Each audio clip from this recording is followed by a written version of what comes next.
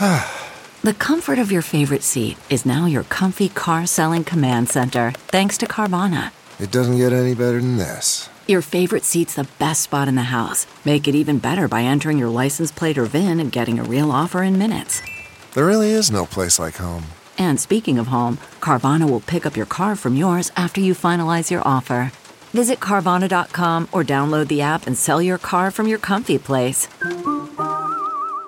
CarMax is putting peace of mind back in car shopping by putting you in the driver's seat to find a ride that's right for you. Because at CarMax, we believe you shouldn't just settle for a car. You should love your car. That's why every car we sell is CarMax certified quality, so you can be sure with upfront pricing that's the same for every customer. So don't settle. Find love at first drive and start shopping now at CarMax.com. CarMax, the way car buying should be. What makes a life a good one? Is it the adventure you have? Or the friends you find along the way? Maybe it's pursuing your passion while striving to protect, defend, and save what you believe in every single day.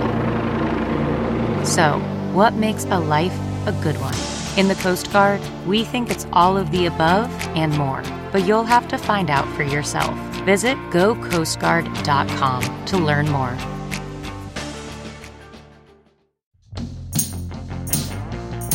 Well, she's got a lot of things on her mind to talk about now. She's taking care of her voice, so you know that she's not gonna shout now. She's not gonna shout. So get your headphones ready to hear what it's all about now. When it's all we'll have no fun, 'cause your Christmas podcast comes out today. We'll have no fun, 'cause your Christmas podcast comes out today. Nice in-breath there, real professional. No fun, the Jen Kirkman podcast. Episode 382. I'm recording from home. I mean, I always do. Why did I just say that? What? I'm not even paying attention to what I'm doing. I'm recording from my living room. Those of you who have the video version, and that is available on patreon.com/Jen Kirkman. Recording in my living room. The power went out in my place. This podcast is being recorded due to the magic of the hotspot connection to my phone and my computer. Because you need the internet to use anything, don't you? Anyway, okay, so I'm just a little discombobulated, you guys. My power just went out an hour ago. It went out I sat down, had all my lighting lit up, all the things I use for the video version, ready to do the podcast, and then it just all went out. And so I'm recording here in the daytime. Luckily, I'm not sitting in the dark. But I've got to say, like, I didn't come to the microphone with a clear head. I came to the microphone going, okay, let's hope the power comes back on. I'm sure it will. It's a little outage in my area. It's fine. But when your power goes out, it's amazing the first 5 minutes how stupid you are about it. And you know what? I'm going to stop saying you. Maybe you're like, no, I'm not actually. How stupid I was about it. Let's keep things in the I statement. Thank you. Yeah. Here's the thing. Power goes out. So I go to the little electric grid, power grid, what the fuck ever you call it, that thing in your home. You open up the little gray door. You flick the buttons, left, right, left, right. Fuse box. Oh my God. I've been trying to think of that word for 5 minutes. Fuse box. But the fuse box is in a dark corner. So what do? I turn on the light that's lit by electricity in that corner so that I can see the buttons on the fuse box so that I can flip the buttons to see if the power will go back on. And I'm like, huh? Why doesn't this light work? Oh, right. I'm standing here because the power's not on. That's why the light doesn't work. Okay. I could go get a flashlight. I have one. I have a whole kit, people. I've got like a pandemic kit. I've got an earthquake kit. I've got stuff in my trunk. I'm ready. But I'm too lazy to walk into the kitchen to get a flashlight out of the drawer. So I just squint and I flick all the buttons, and it's not a fuse in my place. It is condo wide. It is out of my control. So then I think, well, I'm going to go downstairs, see what the doorman has to say about this. But first, let me pee. Well, my bathroom doesn't have natural light. There's no window in my bathroom. So I flick the light on so that I can pee, I guess. I guess I've never really taken a look at the fact that I automatically flip a light on to pee. Now, I can find the toilet. It's not pitch black. I see it there. But I guess I put a light on to pee. Okay, so I put the light on. It doesn't go on. And I think, what's going on? Oh, right, the power went out. And that's why I'm peeing, because I want to empty my bladder before I go downstairs and maybe spend some time down there. I mean, you would think it's just constant. And then I think, oh, well, maybe I'll just go somewhere. I'll change up my day. And then I think I can't, because the parking garage is on an electric grid. And so now I can't even get my car out. It's just every little thing, every minute of my life, every second of my life is connected to being completely dependent on electricity. Now, the more spiritual moments in my life, when I've felt like, when my explanation of God has to do with more of an intelligence to the universe, or this, one of my favorite quotes by the poet Rumi is, live as if the universe is rigged in your favor.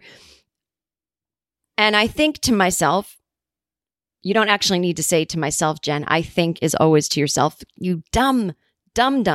Anyway, so I think often, or when people ask me, can you define the tenet of your spiritual beliefs? I say, I don't know, maybe some connection to the universe, some flow is always there. It's like electricity. You just have to plug into it.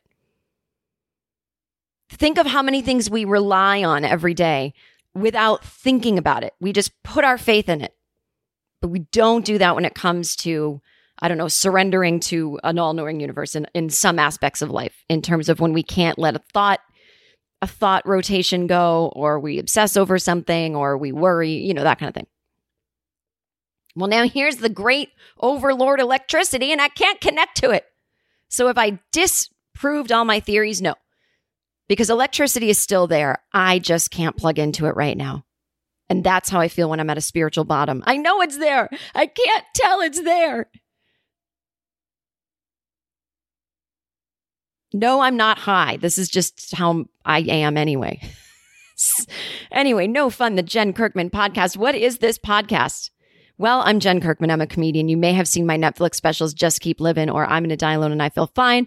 I have written 2 books. One is about not wanting kids. One is about getting divorced, turning 40, traveling, dating, blah, blah, blah. I would actually encourage you to buy them. The more you buy those books, I don't actually see the money in terms of, there would have to be so many millions sold for me to see residuals, but book sales do help the possibility that I would someday get a 3rd book deal. I have tried to get a 3rd book deal. I have given 2 elaborate pitches to my agent, who has then pitched them to every publishing house ever. And they have said her book sales need to be bigger for us to give her a 3rd book deal. So there you go. Everything you do helps. Subscribe here, give it 5 stars, write a good review, buy a book brand new. Everything you do. I know a lot of times people want to put money directly in my pocket. The only way to do that is join the Patreon. But in terms of, buying a book, buying the audio version with bonus material version of my album, Just Keep Living. All of this is in the show notes. That is what, just keep making me popular with those things, and things will keep rolling here. All right, great. Thanks for being here. This podcast, I didn't describe what it was. I just started selling you stuff.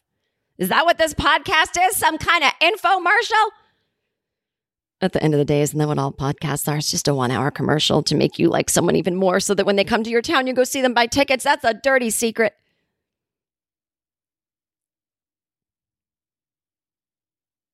No, I will tell you that the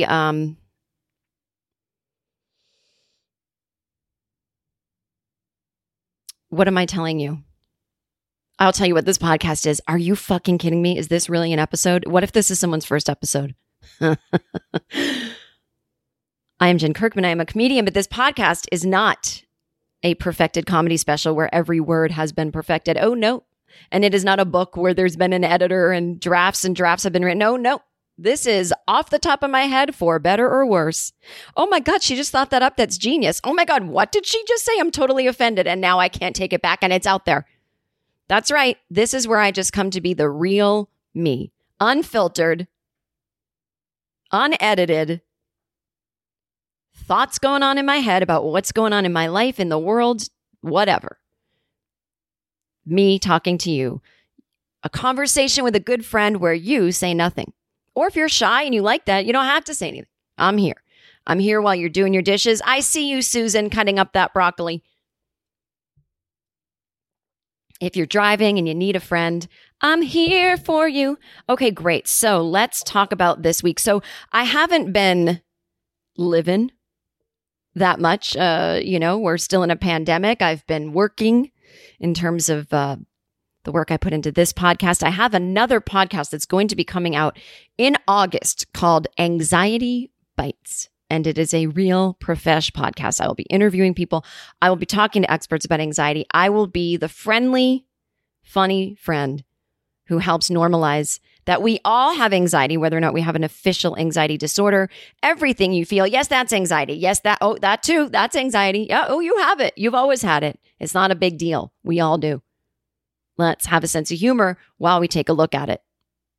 Let's normalize anxiety. So I'm very excited to bring that podcast to the world. Very nervous about it because it is a real podcast. Now you go, Jen, what's the difference between this podcast? It's a little more, I don't know, profesh. There are consequences if it doesn't go well. Okay. So I've been busy and I thought, you know what? I don't have anything to talk about. I mean, thank God my power just went out. That gave me something. That's the most action I've seen in 2 weeks. So I said, let's do a listener email episode. You tell me what you want me to talk about, or you just tell me something and I'll read it. And I'm sure your life might be more interesting than mine right now. So if you're someone that doesn't like a listener email episode, don't worry. It's not just going to be me reading. Come on, I'm a goddamn professional. I'm going to be jumping off into monologues and stories based on prompts from the listeners. Now, where did I get that idea that people don't like listener email episodes? I don't know. I think it's because I don't really like them, or live episodes of podcasts. By the way, I have a hot life tip for you guys. It's my new revolutionary idea. This is not an ad. I know it's like gearing up to sound like an ad. It's something I did the other day and I thought, has anyone ever done this before? I'm sure they have. That's the sad thing about a good idea sometimes, right? You're like, oh, it's a good idea because everyone's thought it already. You notice that in the in the business I'm in, if you're pitching a TV show and you're like, okay, it's two brothers, but get this. It turns out that one of them is actually a cousin. And they both love the same woman, and they run a bait shop in a town that doesn't have any natural water. I know. And they're like, that's the fourth pitch we've heard this week about the two brothers that aren't really brothers that run a bait shop in a town that doesn't have any natural water. And you're like, what? My new revolutionary idea for those of you who like to make lists, but sometimes see that things carry over from today's to-do list to tomorrow's to-do list. And you're like, am I ever going to do this thing? I don't want to do it. I said to myself, I'm going to make I don't want to do list. And so I do that every day. I write things I don't want to do today. And they're not, like there's someone I have to return a phone call to. It's like a distant friend, That's on my I don't want to do list. I have a question I need to ask, my building manager. I want to see, even though I'm renting, if I can do some work if I can get new tiles installed on the kitchen floor. It's like weird things like that, where it's like none of this needs to be done immediately. It's not a deadline with work. It's not health related. It's just if I have 10 minutes, can I do this thing? Or maybe something that's making me a little nervous that I don't want to do, Or just like, I don't know, at some point I'm going to have to reorganize this folder on my desktop on my computer. So I just put it things I don't want to do list. And just because our minds are so tricky, our minds can be like toddlers where we just want to be contrarian sometimes and do the opposite. I have gotten things done by putting them on my things I don't want to do list. And so I have this to-do list notebook, and the things I don't want to do list, I put them on. I have some sticky notes, and I have some cute pink ones, and I put them on sticky notes. So I said things I don't want to do, and I just put it on the sticky notes, and I stick those on, in the to-do list. And I swear to God, I've knocked like 2 things off there that would not have been knocked off. I don't think. Because my mind goes, why don't I want to do this? Just do it. And then you could throw the sticky away or recycle it. She's a monster with her advocating of throwing away paper. I'm offended and I'm writing into the podcast. Man, that sunset is gorgeous. Grill, patio, sunset. Hard to get better than that. Unless you're browsing Carvana's inventory while you soak it all in. Oh, burger time. So sit back, get comfortable. Carvana's got thousands of cars under $20,000 just waiting for you. I could stay here forever. Carvana, where car buying meets comfort, meets convenience. Download the app or visit Carvana.com today.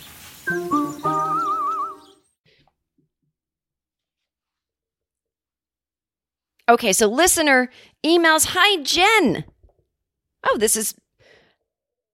I was just talking about writing. Jen, what would be your dream writing job?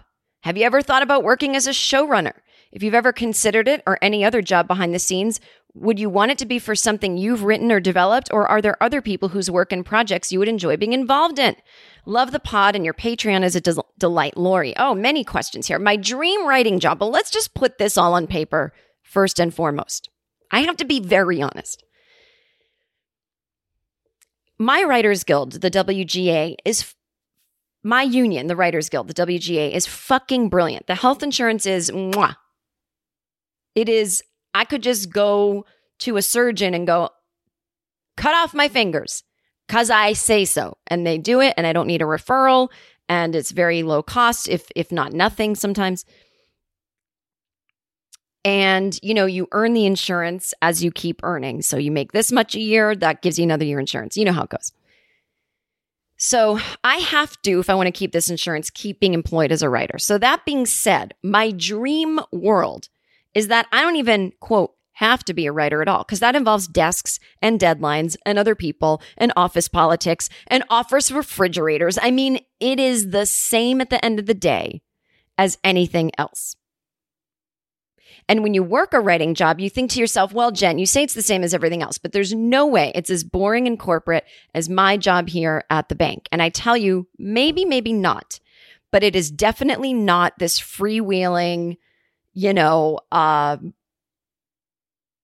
a little more freewheeling. I get it. There's a less probably bad jokes going around, or bad jokes that people...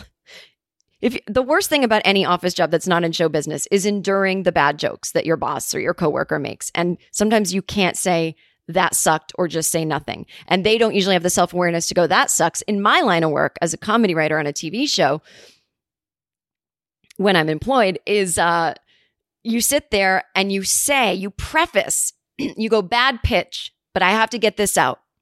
What if she does this? And everyone goes, actually, that's not a bad pitch. Or they go, yeah, that's bad. And we make fun of each other for our bad jokes that we throw out.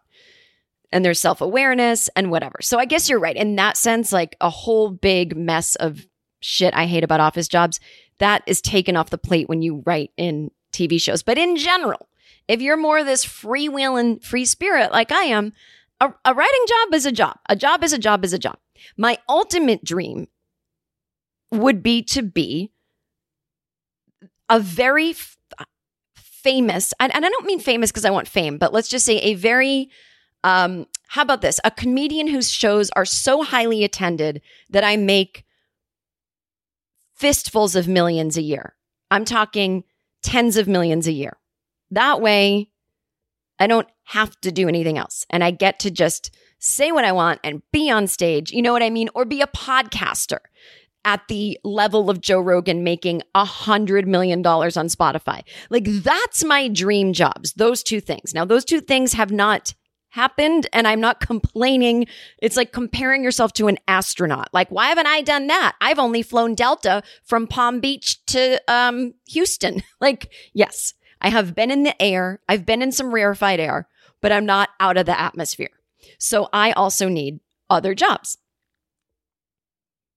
So that being said, I don't really sit around and wonder what my dream writing job is because in general, doing anything but being in that atmospheric, no one else out here but me being the world's most famous performer, that's what I dream of when I dream. I don't have a dream about my secondary job.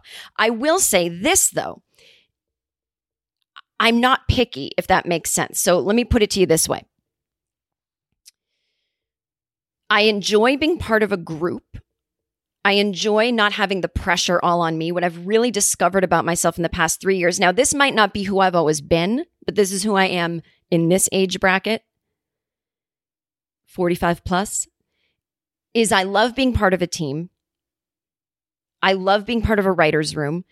I love being an assist. I don't need to be in charge of it. I don't need it to be my idea. So writing on a TV show for me, to be quite honest, have my dream writing job at The Marvelous Mrs. Maisel. Now, it is a streaming job. It is 8 episodes a season. So it is very, very part-time. I do not work 40 hours a week. I do not work every day. I do not work 40 weeks a year because there aren't 40 weeks a year. It's more like, it's like a 20 week a year job. The stuff I've been doing lately has been very, very part-time. So nobody cancel the Patreon. Oh God, please. So my point is, that is my dream job because I'll tell you a bunch of reasons. It's about subjects that I'm interested in, which is New York City, comedy, being a woman in this comedy business, lots of Lenny Bruce stuff in there, family, divorce, the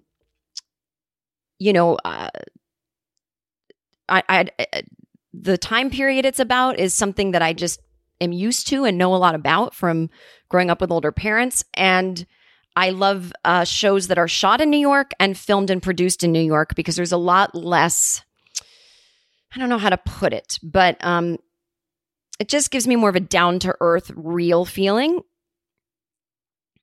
Even though it's very beautifully shot and very glamorous and wonderful, but I'm just saying I don't know, it just, everything is more down to earth. So I'm there. The bigger dream would be like, oh, I'm there, somehow. Now, I also, at the time, I had my dream job at Chelsea Lately because I was working with a bunch of stand-up comedians. We wrote jokes. They were dead by the end of the day because they were filmed and on TV. And then we went back the next day with something fresh. That's how I felt then. At one point, I took a year off to go write on a sitcom, and I did not enjoy it because I was used to of a more urgent, every day you come into work and everything you're writing is going to be filmed in 4 hours. Like that kind of adrenaline was really appealing to me.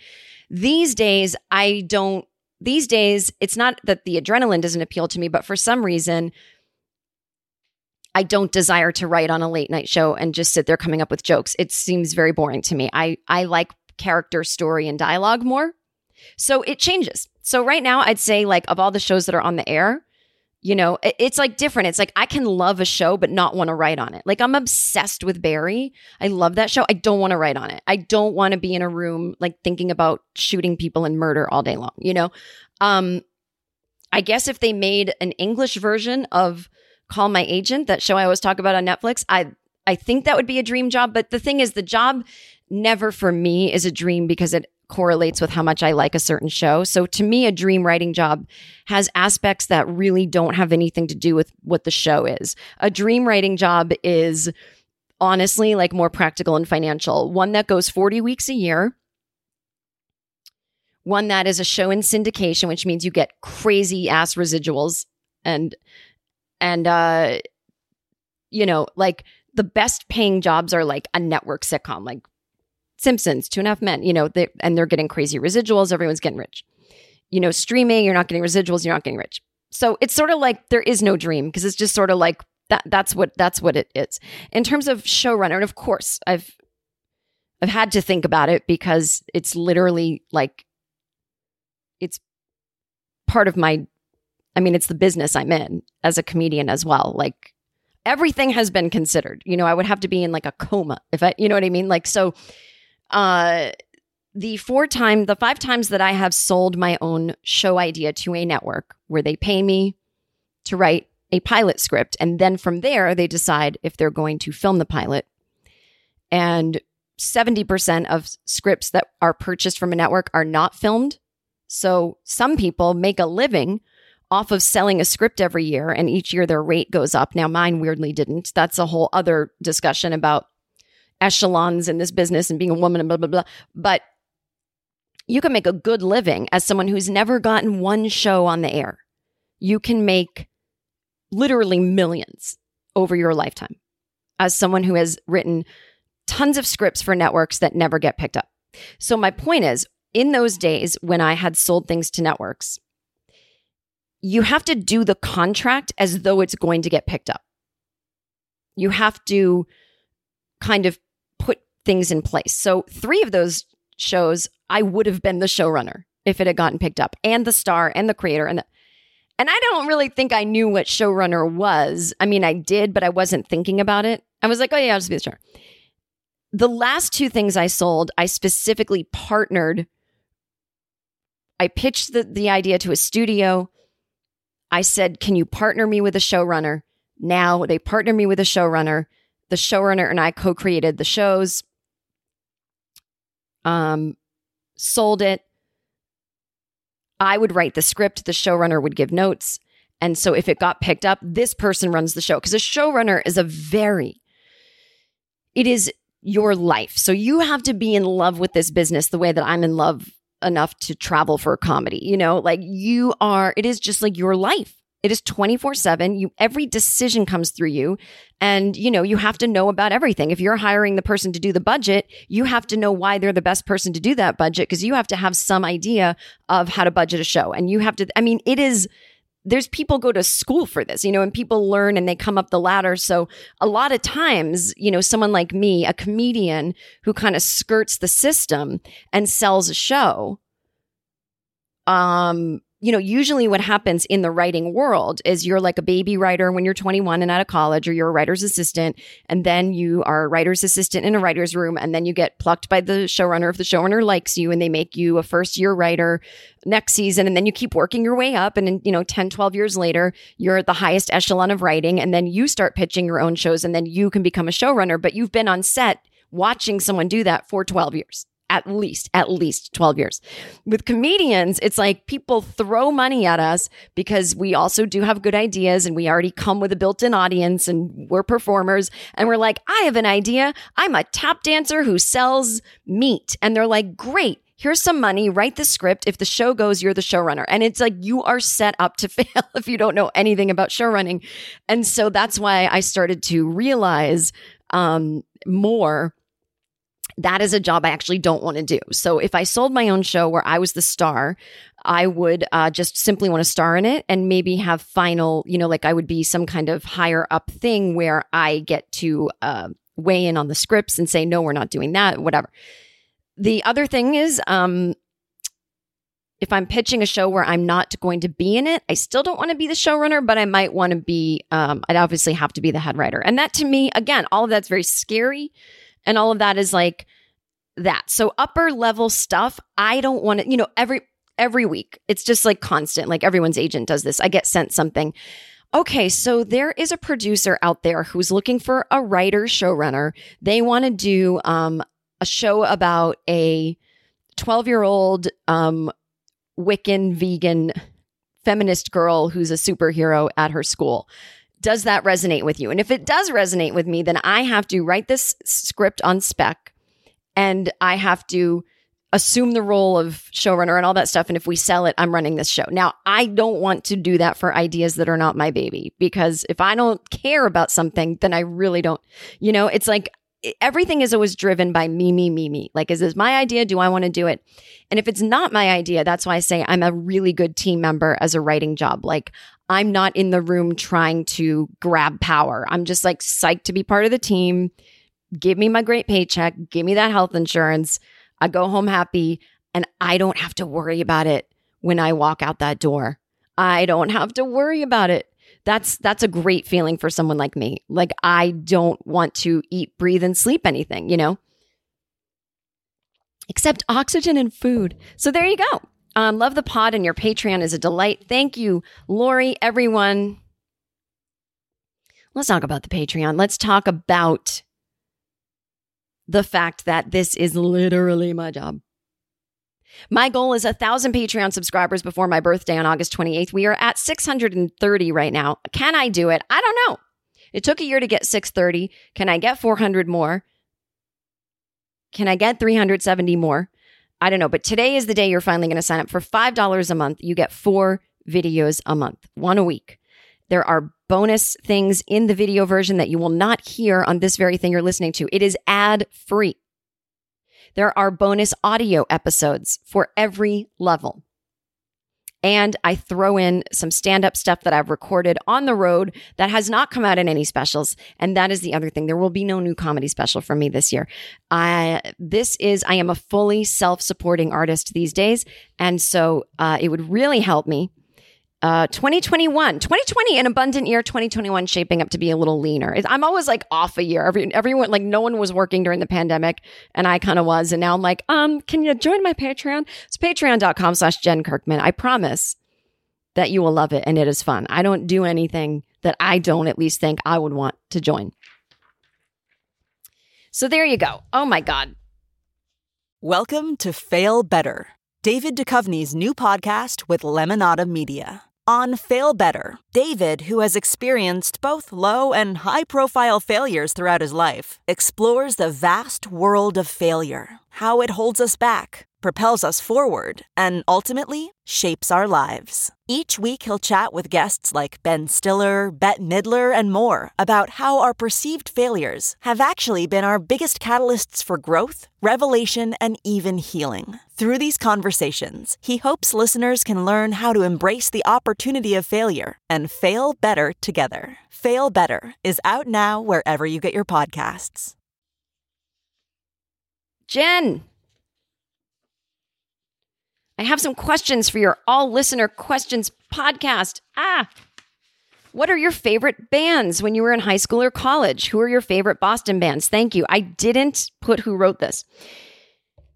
I'm going to say one thing, though, that I did notice. All the men asked me questions about music, and all the women have these like long letters, like deep questions. It's just very interesting. I'm just saying. Now, if you buy my book, I Can Barely Take Care of Myself. Oh, I tell fun stories about the time I saw The Cure in concert and I threw a book at Robert Smith. I think it's, I don't remember where I wrote anything, but if you have all my other work, you might know some of this already.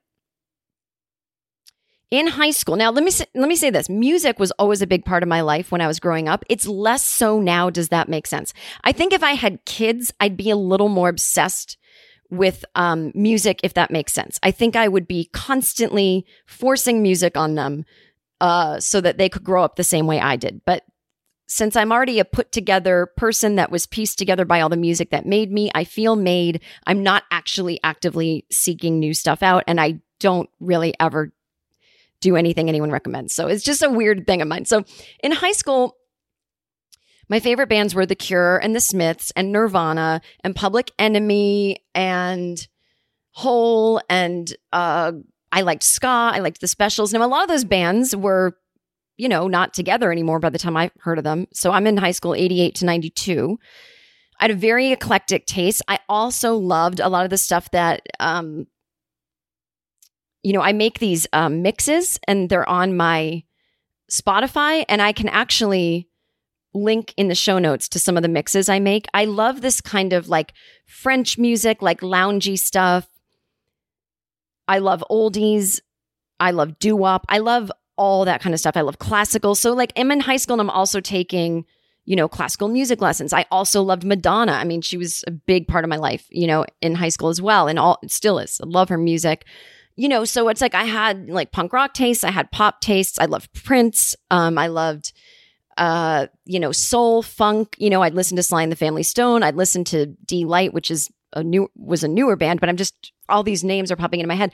And then growing up, I was listening to the Beatles by the time I was 5. I had my sister's Led Zeppelin albums. Like I loved Zeppelin and The Who. I still do. I could listen to them all day long. I listened to that in high school a lot. So just a lot of that, And For me, it's not even often about that I'm into a certain band or a certain album. It might be that I'm into a certain genre of music and I might know one song from each thing. And that's a lot about like what my Spotify mixes are now. So these days, I'm kind of into making my little loungy Spotify mixes.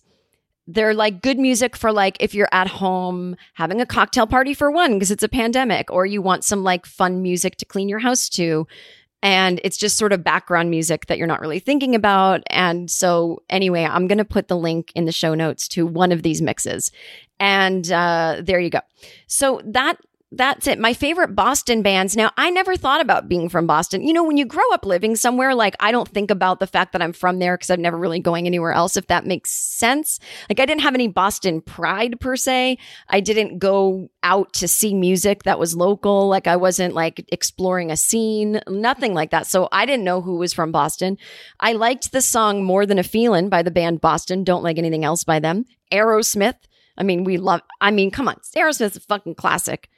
I don't love all their music. I probably only like 30% of their songs, whereas Zeppelin, I like 100%.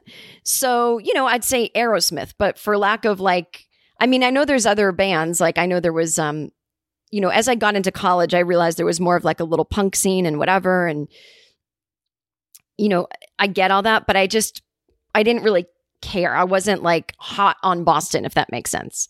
I wasn't overtly appreciative of the place. I certainly hate all those like Mighty Mighty Bosstones, like hate that music. Sorry if any of them are listening. Okay, there you go. Jen, lesbians and makeup. Jen, you asked for suggestions for a podcast. It seems like people have their own ideas of what sexuality is, and it seems like people are put into rigid categories. I've been called a lesbian if I sometimes don't fit the strict category of femininity, like if I stick up for myself, or more often if I'm sticking up for someone who's not there, or if I don't have my makeup on that day, or I didn't smile enough or be quiet enough. It's meant as an insult, even though that doesn't make sense. It's not insulting to be confused for a lesbian. It's insulting when someone is noticeably trying to hurt my feelings by saying something they think I'd hate. Yeah, I don't know who is saying this to you or what, but, you know, I guess lesbian has become synonymous with masculine traded woman, right? Or, you know, woman who doesn't act like a delicate flower. It's just like, I feel like I'm in the 70s right now reading this email. Not anything that's your fault, but this attitude. Like everyone listening gets how ridiculous all of that is. And it makes me want to do that stuff more. Like if I lived in a world where people thought women shouldn't do that, I would do it twice as much.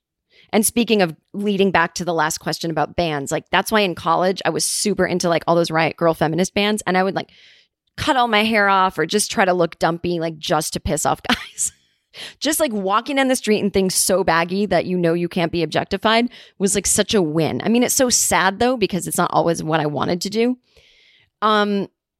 My friends and I are all on different parts of the sexuality spectrum. We're all kind of tired of being represented poorly in TV and movies. Usually the gay boy is flamboyant, the lesbian is butch, and the girly girls are the rest. I'm not a lesbian just because I'm not a lesbian just because I'm not an American princess who did my YouTube makeup tutorial that day.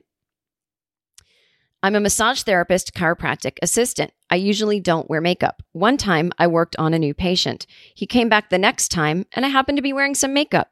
He didn't recognize me because he talked about how the last massage therapist seemed like a grumpy lesbian. Oh my God. He said the massage was fine, even similar to last time, but it was nice to see the doctor replaced the grumpy lesbian. In his case, he wasn't trying to be insulting, but dude. Anyways, I really like your specials and I'll do Patreon until the next one. Thank you, Zoe. Thank you, Zoe. It's like, even if that wasn't you, even if you hadn't masqueraded as that grumpy, no makeup lesbian, that's insulting. He's insulting women. Like, can you fire that guy from being a patient? It's just mind-blowing. It's just mind-blowing. And you know, it's funny, like I remember going through something similar in my life. And it's that, you know, I think the fact that gender and sexuality is now looked at as the spectrum really helps cis straight women like me, in the sense that it gives us all a little more freedom. I've had to explain things to people that they just didn't get. And I've had arguments even with, people in my generation or stuff like that, where I just don't like having big boobs. And I don't think I do. They're pretty medium, but if I gain weight, my boobs get bigger, and that's like one of the things about weight gain that I hate. Like, it's not a look I like. I like a flat chested look. I just, I grew up most of my life with one. It was what I was used to. I don't think it's some self-hating thing. It's not an eating disorder. In my day, it used to be called an eating disorder. It used to be called hating being a woman, a fear of turning into our mothers. And honestly, like, it was always like something was wrong with me, like developmentally or psychologically. And I get that, like, that can be a symptom, but I don't have any of the other symptoms that would point to that being the thing. The only thing is, like, I just don't like how boobs look, like, aesthetically on me. It's like, I don't actually find it sexy. It's like, no, I don't care what men think either. If they're like, honey, like, you gained 20 pounds. That works for me because your boobs look bigger. I'm just like, yeah, no, I don't care what you think. And no, like, for me, it's all about fashion. And then the people go, oh, eating disorder. I go, nope. Not saying looking like you're dying anorexic. I like a sort of androgynous look. And that's about as far as it goes. I'm not fluid. I'm not trans. I'm not this, but it's just like my little version of something that's a little bit off the binary is like, I like a kind of androgynous look. And I think a lot of children of the 70s, Gen X, are kind of like this. And then the ones that aren't are really not. But, so in my Netflix special, I'm Gonna Die Alone, I think I've talked about this. I kind of taped my boobs apart so that there wouldn't be a cleavage line, and kind of made sure they were kind of pressed down, and wore this this shirt that had a deep V kind of cut to it. Not deep V, but like open. And I wanted it to look, and I had a big kind of medallion necklace, and I wanted it to look like the guys on the Bee Gees album. I didn't want it to look like a woman with cleavage. I don't like that look. And I actually did a really great interview about it. I don't mean I was great. I just mean the interview was great because it was only about the fashion choices in my special, which was really fun to talk about. And I talked about how I was going for this androgynous top look. And people were like, what are you talking about? And so many people wrote to me like, where are your boobs in that special? And like, you should have more cleavage. And I'm just like, no, but that's not what I'm going for here. And I know it's not the same as what you're talking about, but I just think there's a spectrum of what people like to look like. And that's not what you're talking about. But I also just hate being defined by anything. It's like, sometimes I wear makeup, sometimes I don't. And I honestly think if I were a guy, I would be the same way. Like, I don't find that the makeup I'm wearing is a choice I'm making because it's been indoctrinated to me as a woman. I find it to be very much a choice I'm making because I like to do certain things to my face because I think it's fun. And I feel like if I were a man, I'd be one of those guys that like wears nail polish, And everyone I've known has always fought me on this and been like, no, it's society. And I'm like, I'm sure some of it is, but I also know myself. And you just kind of know yourself on a soul level where you're like, this isn't the woman in me that the patriarchy has told she needs to wear makeup, because I know that's not why I'm doing it, because I don't relish in the positive responses I might get for it. And I don't care if I don't do it. I don't care what anyone thinks. And so to me, it's like, no, that's not why. So I don't know. I don't have the language yet for what I'm saying because I actually don't think we're there yet. So once someone invents that language, I can talk about it more. Jen, you can say my name. Now, she said I could say her name. I'm not going to, because this is a controversial email and she might change her mind. And someone might figure out who she is and there could be some backlash. Jen, I feel like you're the only person who I can tell this to, but I don't like dogs either. LOL. Okay, so I've talked about how I'm just not a dog person. I don't hate dogs. Love to all the dogs, but dog culture is not my thing. My friends with dogs, I can't go on hikes. I can't go on walks with anyone without 50 dogs coming. I got it. I'm fine with it. I like my friends' dogs because I like my friends. I just don't want a dog of my own. And it would be like a really, really big deal unless I lived in like a mansion with a huge yard to live with someone who had a dog. And I've lived with someone who had a dog before and I really didn't like it.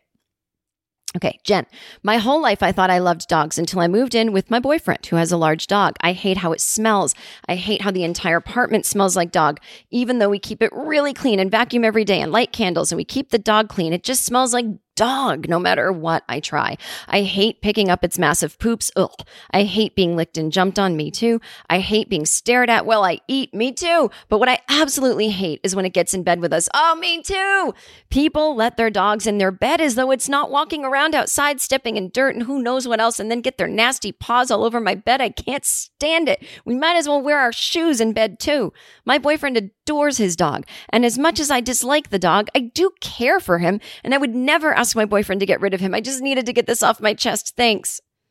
Name redacted. I'll call you Amy. Thanks, Amy. I'm not saying your name. I just think this is too controversial. People can make fun of cats all the goddamn day long. Cat people just have to take it. But say one thing about how dogs just aren't for you. And then there's dog Twitter. You didn't know you didn't need a picture of a puppy today. I didn't, actually. I didn't. Stop it. Makes me feel like something's wrong with me. I don't like boobs and I don't like dogs. Okay? And I don't want dogs jumping on my boobs when they're sore from PMS.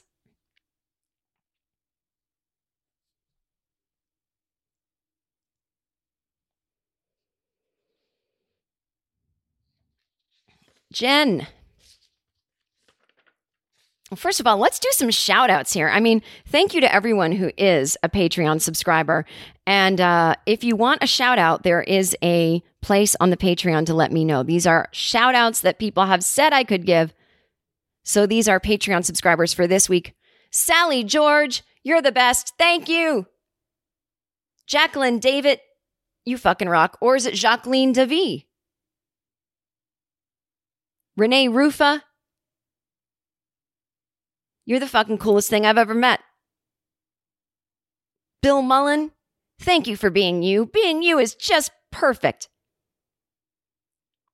Elizabeth, who calls herself Biddy. Biddy, you're just too damn cute. Michelle Spritzer, I bet people annoy you all the time about your name. And I'm not going to do it because I respect you too much. Thank you. Nathan, he doesn't have a last name. It just comes up as someone. Nathan, you're a real mystery, aren't you? Thank you. Natalie Boyett. I love you. You rock. And unless I'm saying your name wrong, Natalie Boyer.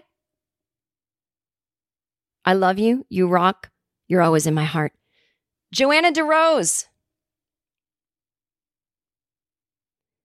I was going to say some kind of flower pun, but I'm not going to put you through that. I'm just going to say thank you. I respect you. You're a good person. Robbie Binion. You're also a good person. You know that? I don't care what kind of criminal record you have. I know you got a good heart. Thank you. All right. Those are my shout outs for this week. Let's get back to the emails. Hi, Jen. Listening you just to... Well, honey, she's doing an all-listener email episode, but she has trouble reading. That's why I listen to Joe Rogan only. Hi, Jen. Listening to you describe the Twitter author who made an inappropriate comment, then stumble over himself claiming to be a feminist made me want to puke. I talked about that, I think, last week or 2 weeks ago on the podcast, that this guy who said he's a feminist slid into my DMs and wrote a joke to me about how my dentist might grope me and sexually assault me. And it was weird because I don't know him and we've never communicated. And then I blocked him. And then he DM'd me on Instagram to tell me that he's a feminist because his wife had been murdered and he has daughters. Okay. Anyway, so this woman says, and it reminded me, though not the same situation, of a male customer calling my place of work to ask me out. I was caught off guard and slipped into a role I would normally cringe at and completely rip apart. He said he wanted to ask me out in person, but he didn't want to embarrass me. I told him he was barking up the wrong tree, and he said, "Oh, you're with someone?" The truth is, I'm a lesbian, as well as in a relationship, but it wouldn't matter if I was straight or with someone. The answer would be fuck no. But I simply said, yeah, I am. And here comes the cringeworthy part. I thanked him and told him I was flattered. I was so worried about being rude or hurting his feelings, and I hate that I felt the need to do that. After I hung up, I thought more about the audacity of calling my work for something like that, saying he didn't want to embarrass me, and also assuming the only reason I wouldn't want him is because I must be taken. Men, stop it. He still comes in and I have no choice but to interact with him because it's a small cafe with only myself and the two owners working there. anywhere. He has a smug look on his face every time I want to slap it off him. Thank you for continuing to call men out in all the best ways possible. I know you get advances like this and worse all the time, and I think I would spontaneously combust. All the best always, Michelle. Michelle, you would. It's every goddamn day, and none of it is ever a compliment. Whether it's intended as one and not one. I'm almost glad this guy doesn't know you're a lesbian, because I know someone like him would think, well, if she liked men, she'd be into me. Or worse, that he might be able to change you, you know, or worse, have a threesome with you and your partner. And so I hate it. I revert to those roles too. But you know what? Those roles we revert to are a fucking safety default. It's like our own like lock that someone would have on a gun or something. Like we have a fucking safety thing that we just revert to because it's demure, it's polite, and it will keep from angering someone who could kill us. We literally don't know if someone who's asking us out will kill us if we say no. Literally, I'm talking, we think about that. And you don't start by going, I know you gals worry about being murdered. I'm not a murderer. That's what a murderer says. You think a murderer goes, hi, I'm a murderer? That's not how it works. In fact, people who do that kind of stuff get off on hiding who they are. We've known all this in our DNA since we were little girls. So it's just, and I hate that he called. It's like he didn't want to embarrass himself, embarrass you. I mean, I know you know that. I hate all of it, Michelle. I hate all of it. I hope sometime you can, I don't know, give him a caffeinated when he wants a decaf and vice versa. Any other questions here? Any other questions? Jen, I just wanted to... Oh, sorry. Jen, I always hear you talking about music, especially when you break into song. What's one of the best concerts you've ever been to? Well, I did answer this on the all Patreon listener email episode this year. So patreon.com/Jen Kirkman, $10 a month for the 1 hour bonus every month. Barring that, what are your top 3 favorite albums or songs at the moment? You don't have to address both questions. People tell me what I can do. Or either, as I'm sure you'll get plenty of topics from everyone. I dig the podcast. I'm looking forward to this one with all the listener topics. Thanks, Will. I don't have a favorite album at the moment. I think my favorite album of quarantine that came out was Fiona Apple's latest album, and I was playing it a lot. And I talked about it, and now I can't remember the name. Fetch the Bolt Cutters. Songs, again, I already kind of answered this, right, with the Spotify thing. So I think it's just like, I don't listen to a ton of music right now because I'm not driving a lot. And I honestly don't totally love the speaker setup at my home. I mean, it's loud enough. It's fine. It just, I don't know. There's something weird in me where like music, once it became all digital, became sort of something I only do when I'm driving. Like it's still just not natural to me. It's not a judgment where I don't think of music to put on in my little digital hand, in my phone or in my computer. I end up listening to talking, like podcasts. But so there's that. And then I do have a record player, but there's a thing missing that's going to help it connect better to the speakers. So I do actually like to listen to records sometimes. But I'm not really I'm not like in a music phase right now, which sucks. But I do... I did like listen to a couple of. I listened when the Grammys came out and people were talking about that stuff. I listened to a couple Billie Eilish songs I'd never heard. I kind of liked it. Oh, because I was watching her documentary. So there you go. But it's like, you know, it's like Kamala Harris was talking about Bootsy Collins a lot. I was like, I feel like I don't know enough of his stuff. So like that was something I was listening to a lot this year too. Best concerts I've ever been to. You know, for me, concerts don't really have anything to do with if I loved them. Like, was it the best time that band ever performed? Was it about the music? I mean, for me, the best concert I probably ever went to was like the first concert I ever went to when I was 14. My sister took me to see The Cure, and I just never seen, I mean, if you've never seen a band you love that's from England, that you're breathing the same air as, like, that's like shockingly intense. Like, you can't believe they're there in front of you, even if you're far away. And I was in this big, you know, outdoor stadium thing, not a stadium, but big outdoor music center, you know, thousands of seats. And I just couldn't believe the music carried the way it did in it, that you could feel the bass reverberate in your solar plexus. Like the music was like vibrating through me, like if you went to a sound bath or something. And it was just unreal. It was unreal that I got to hear these songs and sing them along. I mean, I think that is like in my DNA for the rest of my life. So even if I saw better concerts since then or cooler things, it's like, that's in my DNA. Also I think when I was a teenager in college and I went to see Nirvana, I mean, I don't know if it's the best music they've ever played or the most interesting band I've ever seen, but I was in the fucking room with Nirvana 3 months before Kurt Cobain died. Like, looking back on it, that makes it one of the greatest concerts I've ever seen because it was one of the last concerts they did. It was definitely the last concert they ever played in Massachusetts. And I saw Kurt Cobain. I heard him talking. I was like near him when he was talking. Like, that's insane to me. That's insane to me. You know, and he was stopping these jocks from like groping women in the audience and like wouldn't play until they fucking stopped. And he was making jokes when people would throw things at him like for fun. And he was profusely apologizing to the Breeders, who were his opening act, who are amazing. And I've seen them since then a bunch, by saying, we don't deserve this. They're better than us. You fucking stupid people. You should have made the Breeders famous, not us. I mean, that I'll never forget that. I've seen a billion concerts since then. And I just, it's because of the age I was and how special it was, you know, because based on like the cultural context at the time of hearing men talk like that on behalf of women. And then just knowing like what I didn't know then is that he won't be around in 3 months. Unreal, right? Hey, everyone. Okay. That concert exists. Like that Nirvana concert that I just mentioned in the last email. Okay, I'm busting in. It's Jen. This is a few hours after I recorded this episode, and I'm going to edit this in as a little. Maybe I'm the only one that's excited about this. So, what you kids have to understand is, and I have to understand it too, because I live in a digital world now where I can just record things at a concert, and I can just hear. You know, if I want to go see a concert right now, I can hold my phone up but to have been somewhere almost 30 years ago and to be like, I remember him saying this thing.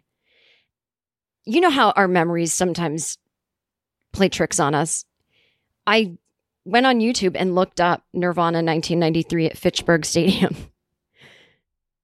And the whole concert is there, and it's not even terrible audio. Like it wasn't, but there was no phones then. There was no cell phone. There was no internet. There would someone must have, I don't know, brought some kind of tape recording thing. It seems they were side staged. The people who taped this, I don't know, but I just got so excited because.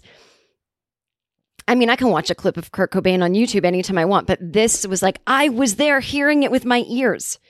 And there is something so powerful about, like, I looked a few years ago, I think I looked back on the 90s, like, it wasn't that sexist. And then now that I see what a shit show everything still is, I'm like, oh my God, I didn't realize how bad it was. And it is a big deal for like an arena rock band to be playing and to stop the show to yell at the dudes. And so this is Kurt and Chris doing that. And then I'm going to play you another thing, which is Kurt,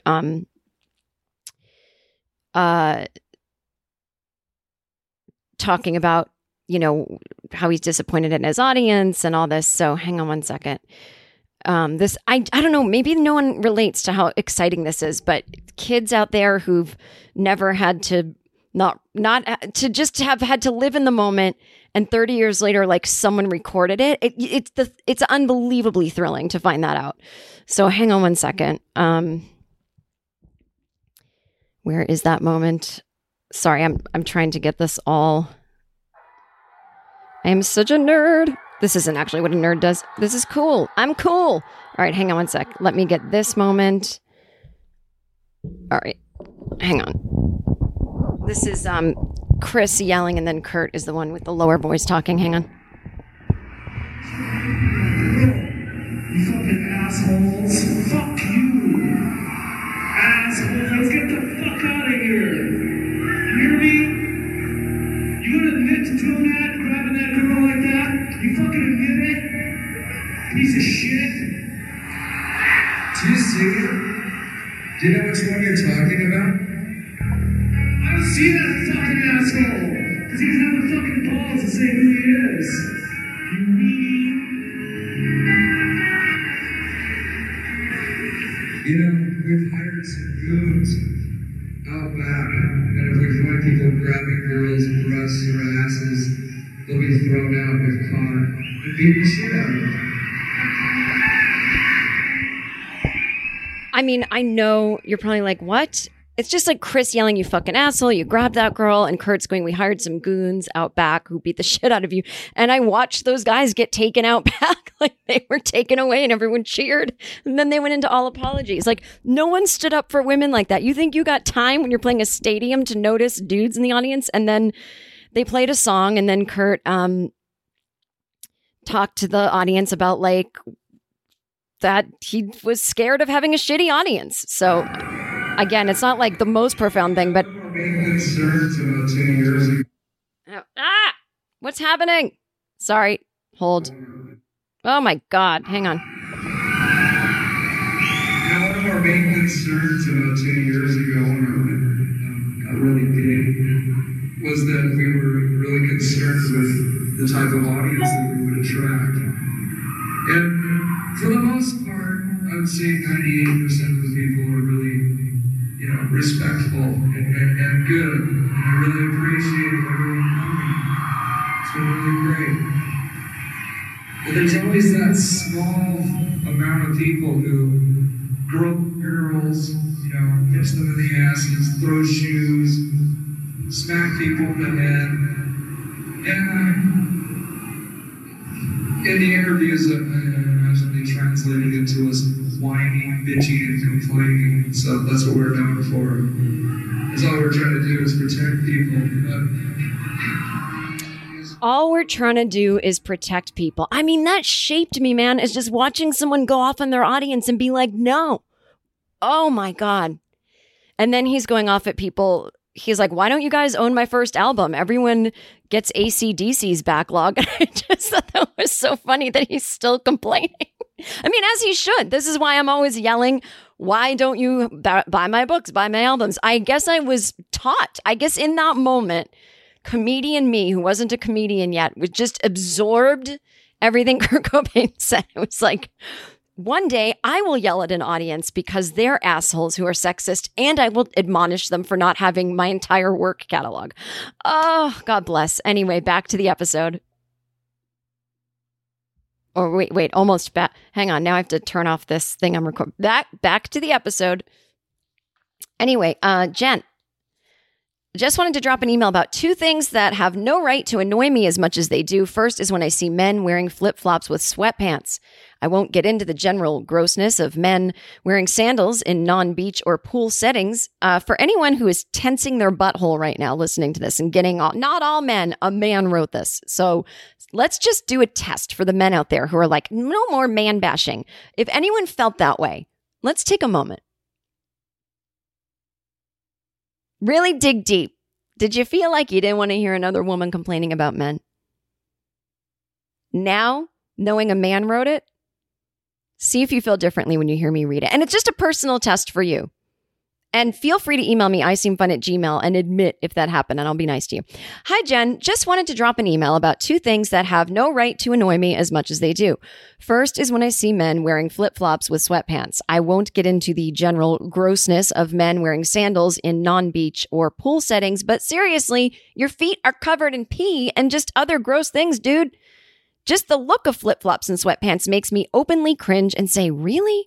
The second is YouTube video thumbnails, particularly reaction videos. Those overly exaggerated expressions just make me audibly sigh. The worst are those Joe Rogan reacts to thumbnails for his podcast videos where he tries to furrow his brow and look deep. But in reality, it just looks like he's trying to do the math of figuring out a 3% tip on a $285 bill in his head. Thanks for all the great content. Have a great and safe day. John. Thank you, John. I know that I know that I think I know what a YouTube... I don't spend a lot of time on YouTube, and so I don't really know about the reaction videos. I do know that I see them. I'm not on TikTok, but I see a lot of people post on Twitter those TikTok videos where people are watching something for the first time and reacting. And I admit I'm old and I get confused. I'm like, wait, which is the video I'm supposed to be watching? What's happening? I mean, I get them now.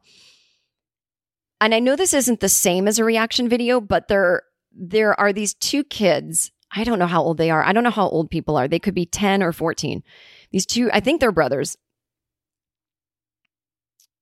They might actually just be friends. I don't know, but these two guys, and they're young, and they're in their home, and they're listening to songs for the first time and reacting. And there's another guy that does this too. There was a guy that was listening to, what was it? Anyway, but these guys listened to Phil Collins' In the Air Tonight. And it was fun to watch because I think it's a little different than the other reaction videos because we don't, like, we're not in on it the whole time either. So, but me, I've known that song forever. And so I see someone who's 10 to 14 not knowing how music sounded in the 80s and they hear that drum solo for the first time, and it's so cute the way they react. And so I like stuff like that.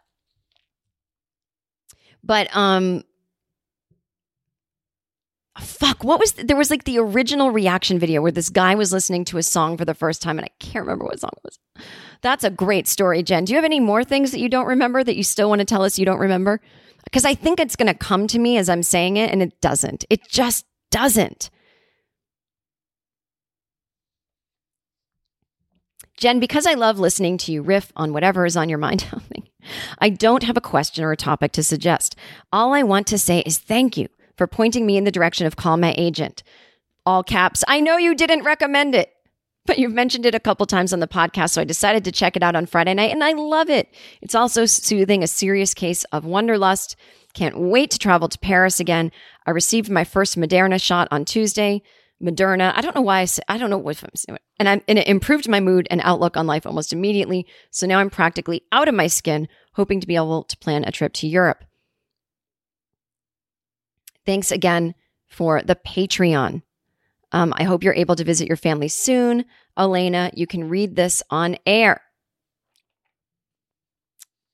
It is funny that she put in all caps. I know you didn't recommend it. I'm just big against being recommended things. It drives me crazy. It's just my own personal thing. So I'm shouting into the wind. I don't know who is listening. I don't know any of you. Even the ones of you that email me. I'm just saying in general, hey, I like this thing. So if I'm not trying to get anyone to watch it, I'm just saying you might relate by going, well, I don't like that thing, but I relate to how it feels to like something. I'm still interested in hearing Jen talk about this. I'm not starting with you should. I'm not saying if you like this podcast, you may like this. I'm really not. I'm just telling you what I like. And that's how I say to advertise this podcast. Like, don't tell people what they should do. Or if you like this, like I've had a bunch of people write me like, if you like Call My Agent, you might like this. And I never like the other things. It's just like things happen, and I love when I find something and it just connects with me. And I'm hesitant when I'm told you should. And so I don't feel like I'm recommending things when I say, and that's why I'm always yelling, I'm not recommending it. I'm just telling you what I like because this podcast is about me and my life. And if you hear it and it makes you want to check it out, amazing. It's not like I'm getting a commission for it. But the difference between me saying it on a podcast is I'm just talking in a performative way to the wind, but I'm not addressing someone directly and saying you would or you should. Oh, why does that annoy me so much? Does anyone else feel that way? iseemfun@gmail.com. Jen, your Don't Make Me episode. Oh, that was a few episodes ago where I was like, I don't want to go back into the world. Holy crap, this is everything I'm feeling. I'm not ready. We're all not ready.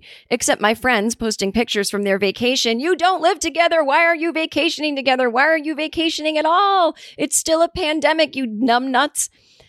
Only I'm even more far behind because I haven't figured out what I'm leaving behind and what I'm not. Why can't I decipher this? There's been plenty of time.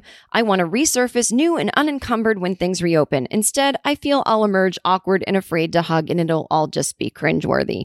And to top it off, that feeling of others moving ahead and you're not, and it's not fair, the biggest a-hole I know, I just learned he has an off-Broadway opportunity. Insert me on the floor, kicking and screaming like a toddler that it isn't fair. Yep, your September 18th, 2001 feeling. It resonates. Thanks for being so real. It helps those of us who have the same feelings and haven't managed to verbalize them. Have I mentioned that guy's a complete a-hole? Jenny. Yeah, well, here's the thing, Jenny. You want to resurface new and unencumbered when things reopen. But Again, let's just say that's my brain coming up with the best idea it knows how. My brain sometimes doesn't have any good ideas. My brain works much better when I experience something and then process it. So let yourself emerge awkward and afraid to hug, because what you'll notice is that other people will feel the same way. You'll be bonded to humanity in a new way. We're all going through this for the first time.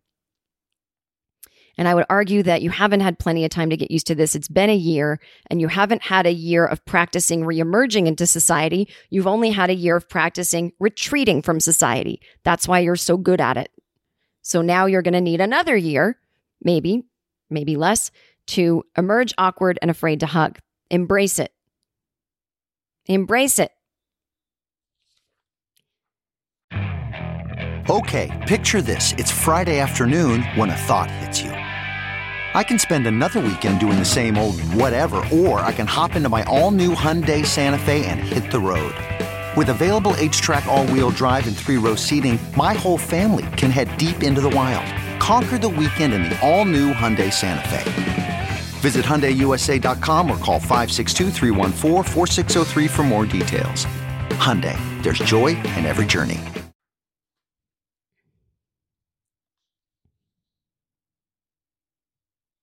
Okay, Jen, the pandemic made me realize I might be an introvert.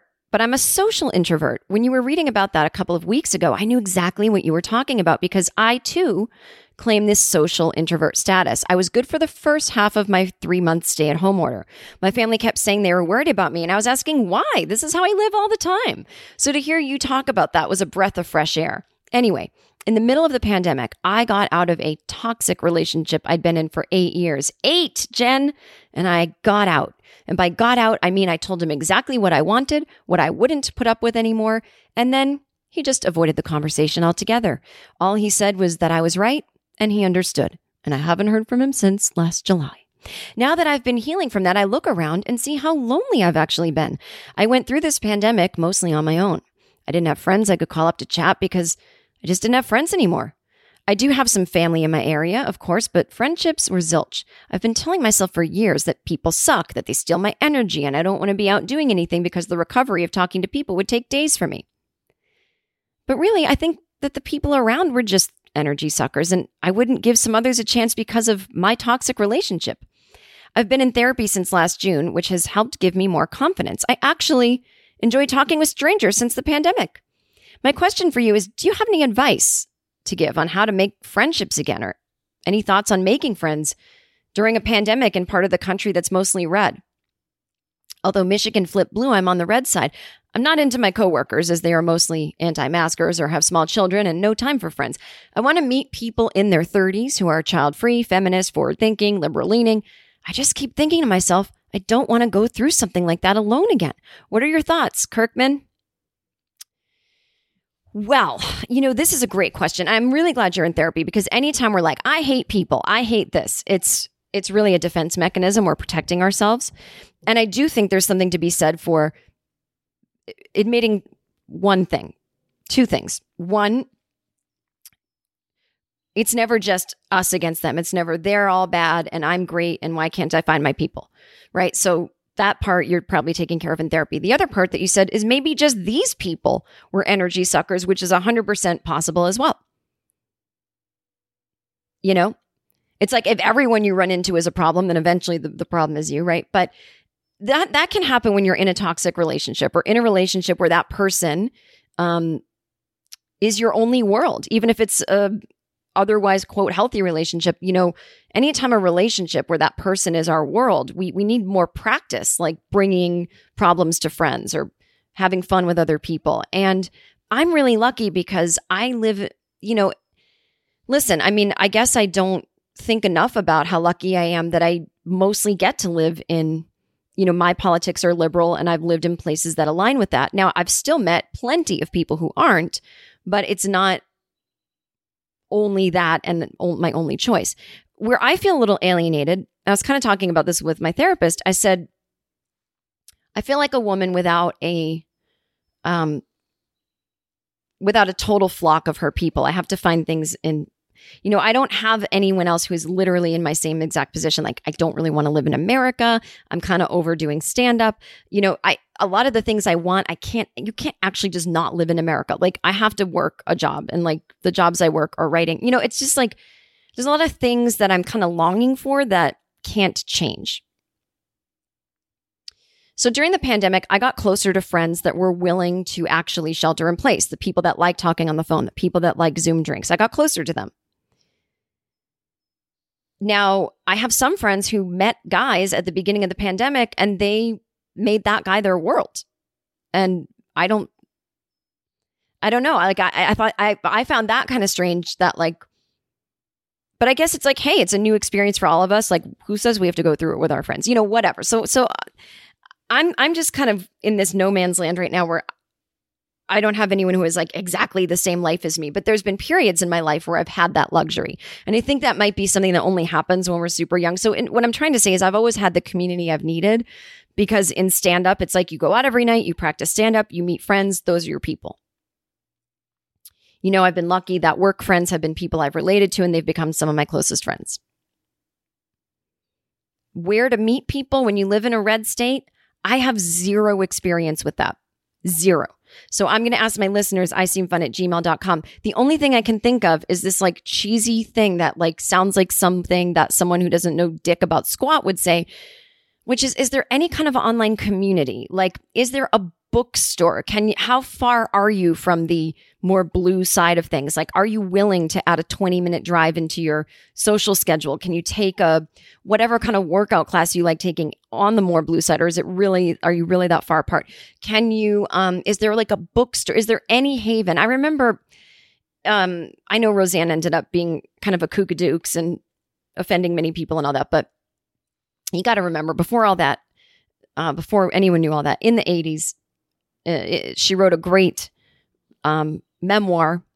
And in the 90s, I read it as someone who really wanted to be a comedian. And she was in, she didn't posit it as red state, blue state. That wasn't quite the way we contextualized things then. But she was a housewife who had things to say. And the comedy scene was very sexist. And the only place she found that would accept her was this lesbian bookstore, even though she was straight, whatever. And they would have these open mic nights. Like, we could just get on mic and talk, poetry or whatever. And she did her stand up there in this. Well, so, I mean, is there that version of that in your town? I know you're not looking to perform, but like, is there just somewhere that has something? I mean, it's hard to make friends. Not everyone we meet is going to end up being a friend, but is there somewhere? I don't know. Is there something online? Is there a like a Facebook group or something, a Reddit thread? I don't know. I mean, I really don't. I mean, the only thing that I could think of is like, I truly don't. Like, any area of your life, if it is politics, is there like envelope stuffing, like postcard writing? Is there any kind of, there's got to be people like you in your area. How to find them? I honestly don't know.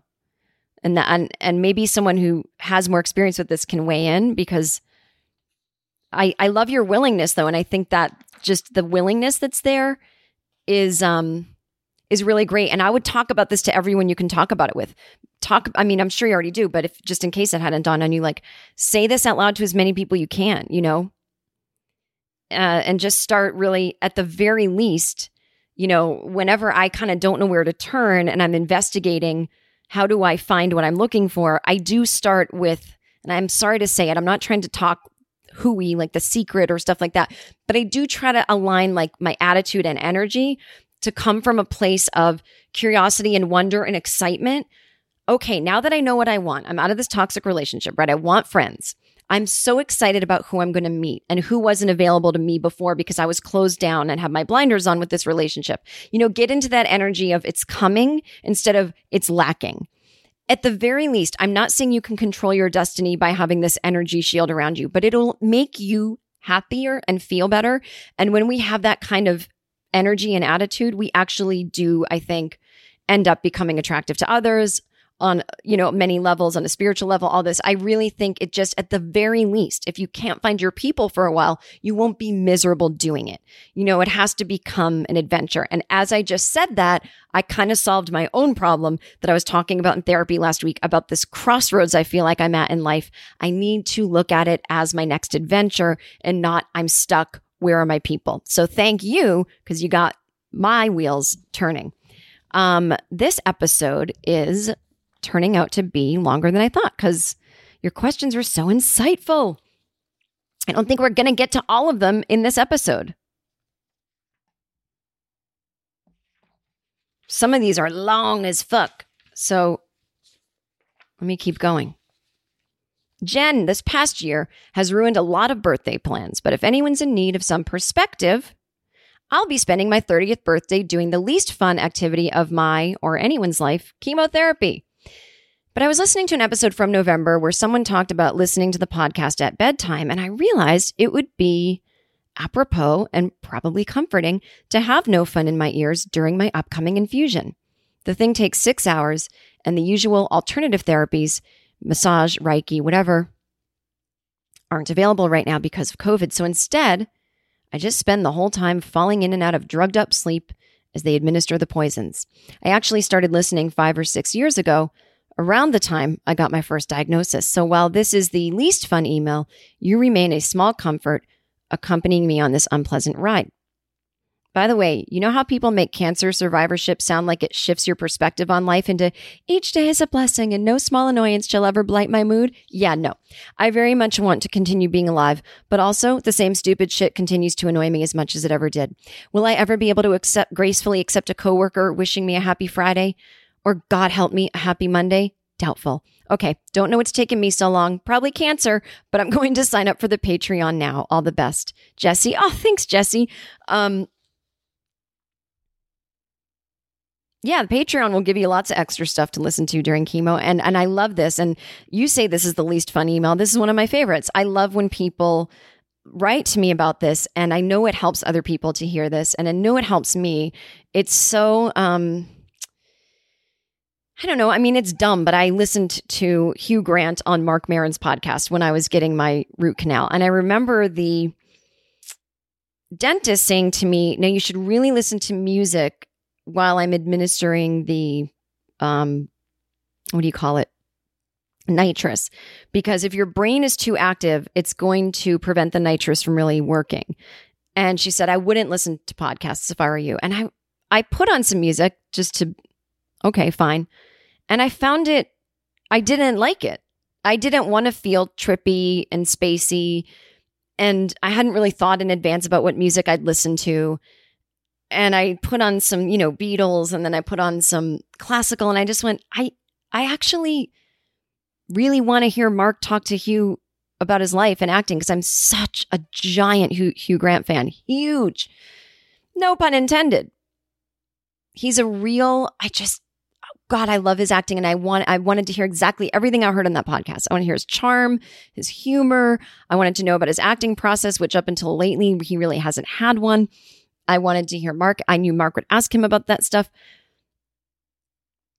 And so I switched to that, and it was so comforting, and that's when I really felt the most relaxed. So, it's like the fact that I can be that for you while you're, again, I'm not comparing a root canal to chemo, please. I know.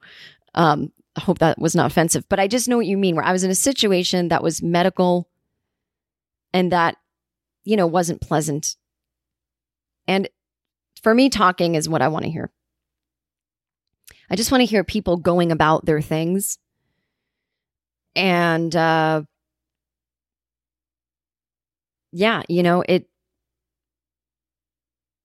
it's tough. I don't know what my point is, but we have to find our things that work for us. And I'm always speechless that I am that to someone. Now, I also know that I cannot account for what things I listen to when I need someone there. And it doesn't mean it's the greatest thing on earth, so I don't take it overly as a compliment. It's cool because I understand that feeling where you're like, I just need this on right now. This. And that to me is the greatest compliment, more than you're funny, more than whatever. So there you go. Thank you. And I hope that the poison poisons all the cancer, as it will. And I hope you don't have too many side effects. I hope everything is easy for you.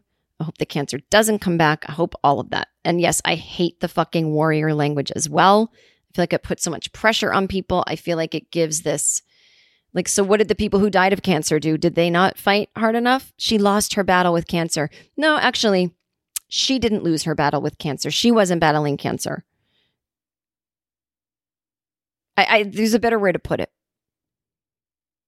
Because we're all mortal. We're all going to go.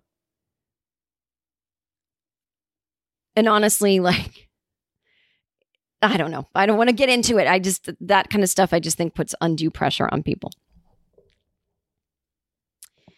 Jen, I hope this isn't reaching you too late for your podcast. I just saw the Twitter post. This got in under the wire. And this will be the last email I read. Jen, I'm a first-year medical student who is having some doubts about continuing. My passion is art, and not to brag, but I'm pretty good. I personally illustrated a published series of children's books from the ages 8 to 12 and have been drawing since I was 2. I'm trying to decide between just doing art or continuing with med school. The reason my decision is urgent is because in about 3 months, the block will be over, and I'll have to decide to go another year and take on another $70,000 in loans. I do find medicine interesting and I like interacting with people, but I don't know if I'd want to do it for the rest of my life. I would much rather sit at home and paint or draw all day. I have a few commissions I'm slowly working through now, and many more I've refused to accept because I haven't had time with school. I mean, I already know the answer here, people. I've managed to save some of my loan money and I'm getting my stimulus with my tax refund, so I'll have enough for about 5 months saved up. I could really focus on my art and pick up some part-time work. Just wondering if I'll regret leaving school. Part of me feels that since I've worked so long and so hard for it, I should just continue. Nah. But another part of me is wondering if I'll be putting 7 years of intense training and hundreds of thousands of dollars of debt in for something I don't really want. Basically, what would I do? What would you do? Thanks. I seem funner since 2015, Anonymous. What I would do, as you can see, is not go to med school. Now, I've followed my heart sometimes and I've made some rash decisions and I've regretted it. And you know what's amazing? I've gotten to go back to the jobs that I've quit. Doesn't always happen. But like medical school doesn't go, oh, you were here, you can't come back in. I mean, maybe it does. It doesn't matter. Being afraid to do something because you might regret it, it's like you got to have this unstoppable feeling of like, look, if I stop doing med school, you haven't given me one reason you like it. It sounds like it's a sort of a safety for you, but with that kind of student debt, when is it ever going to be a safety job? Does that make sense? Like if you were learning a trade skill that didn't put you in debt, like if you were learning carpentry and you're like, look, I hate carpentry, but I'm pretty good at it. It's okay. But I can make good money doing it. While I, explore my love of cooking. That's really what I want to do. I'd say, okay, learn that trade. Yeah, you need a safety. But I don't think being a doctor is any kind of safety job at this point in life. With all that debt. And actually, I think this is kind of a miracle you asked me this because I'm reading a book right now called You Should Really Talk to Someone. And I've had it in my Kindle for 2 years. And the other day, I just was called to read it. And it's this therapist who used to be a TV executive. I didn't know anything about this book when I bought it. And she worked on like Friends and ER. And she first worked in movies, didn't like it, then moved over to TV. Then started working on ER, then started going to actual emergency rooms a lot to bone up on terms and things she needed to know to, basically be a high-level writer executive at ER. And she fell so in love with being in the ER that people were like, dude, you should go to medical school. She went to medical school and dropped out halfway because she realized, okay, I'm sort of piecing together what I want in my life. I love human stories. I love medical things. But I don't want to work in TV and I don't exactly want to be sitting here. She really put it this certain way that after medical school is over, becoming a doctor is a lot about writing up insurance paperwork. And that this fantasy of what we think it is not it. And she left to obviously change her field and become a therapist. And she was in her late 30s. And she really wanted a kid. And everything just seemed to be a huge time crunch for her. So this notion that, will I have wasted the years I already did? No. that time is gone. So even if you did what you were supposed to do, quote, there's no wasted. It's just the time you lived those years and you were pursuing something you didn't want to pursue. And it took doing it to find out. So how is that wasted? It brought you more sure of where you want to be right now. Nothing's ever wasted. Just don't even look at it that way because it just adds extra anxiety into your psyche and your body. You can do a billion part-time jobs. And if you are getting commission on your art, great. I mean, that's what I'm doing right now. I am, it's really scary. And I need a lot more money than I've got to be really safe for the year. Patreon.com/Jen Kirkman. And so, yeah, I hear you, dude. But I think you should stop going to medical school. And again, I'm just a comedian with a podcast. But just make sure when you're making a big decision, just try to pinpoint any of the small F fantasies you might be having about anything. When you think about what you might like about being a doctor, make a list called what it's really going to be like, what I just vaguely think of when I think of it. It's almost like a pro and cons list. So like this woman said, it's a lot of like paperwork for insurance. Do you love being a doctor enough to put up with that? For me, with being a comedian, it's traveling. Do you love it enough to put up with the travel? Yes. Do you love it enough to put up with not knowing if you're going to sell tickets and people are coming to the show? I used to, actually. I don't lately. Oh, okay. That's a new information, right? Like you're going to keep changing. So don't be like, why didn't I do this sooner? Because the you who you were earlier didn't want to do it the way you're thinking of doing it now. This is all new. You're becoming the new version of you. And so here you go. Jump on in. If you love something so much that you're willing to kind of go into the unknown with it, I mean, to me, that sounds like a calling, but we got to be careful. Our callings don't always mean we get what we want. And that can be really painful, but that's why we got to love the thing we're doing. So that's why for me, putting a pause on stand-up was really important because it wasn't lining up. And the reality of it was affecting the calling feeling. And I feel called right now to do podcasting stuff. And so I'm doing it. And maybe there a world where the medical and the art can be in conjunction. Maybe you end up the part of medical school that appealed to you, interacting and helping people. I don't fucking know. Maybe you'll get commissioned to do art on a children's ward wall or something. I mean, it's just like, who knows? Who knows how being at one time in the medical industry or pursuing a medical degree could inform your art. And it's not either or, I just think those debts don't sound worth it to me unless you're going into debt for a thing that's really going to be something worth going into debt for. And again, I know we shouldn't have student debt and all that. That's a different discussion. But yeah. That's what I think. Now, again, anyone out there who has life experience making a big kind of switch like that, because I've always kind of been more I just go with it, kind of person. And believe me, it's a scary life. iseemfun@gmail.com. Send me your emails and let me know. And I'll read them on air next week. Wow, I have so many more. Okay, good. Well, I love it.